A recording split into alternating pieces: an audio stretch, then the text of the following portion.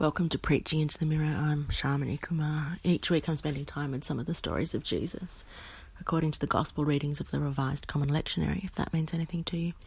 And I'm preaching the sermon that I think I most need to hear. You can't tell, but I look myself in the eye while I'm preaching via a mirror. You're welcome to eavesdrop. This week's passage is Mark 10:46-52, in which Jesus gives a blind man his sight.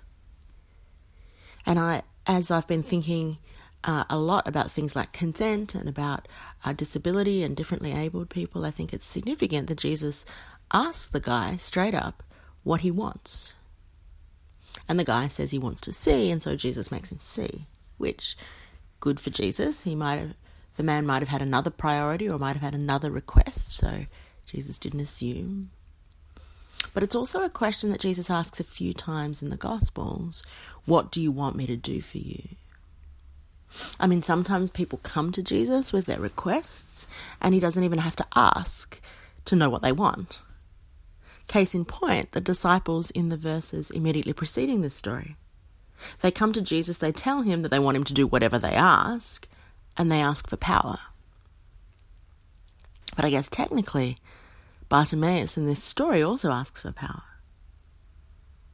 But see, the disciples essentially want power over other people. They want significant roles, significant positions of authority in this kingdom. And Bartimaeus wants to see. So what he wants is power over his own body, over his own perceptions, over his own health. And Jesus gives Bartimaeus what he wants and basically tells the disciples to get stuffed. And in these stories, maybe it's actually really obvious. There's a contrast between the disciples wanting to be second in command of a kingdom that they don't really understand versus a man wanting restoration of his sight. It's easy to see, pun intended, I guess. But maybe it's not so easy in my life. Maybe there's a finer line between my understanding of what makes me healed versus what makes me privileged. And even in saying that, I'm aware that healing for different people is defined in different ways. I'm aware that there are lots of issues around disability that I'm not an expert in, and I'm aware that I have lots of privilege in lots of areas, and I'm aware that not everybody who needs or wants healing is able to be healed.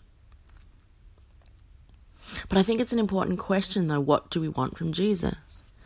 Not necessarily because we're any more likely to get it, but because the answer seems to delineate who we are.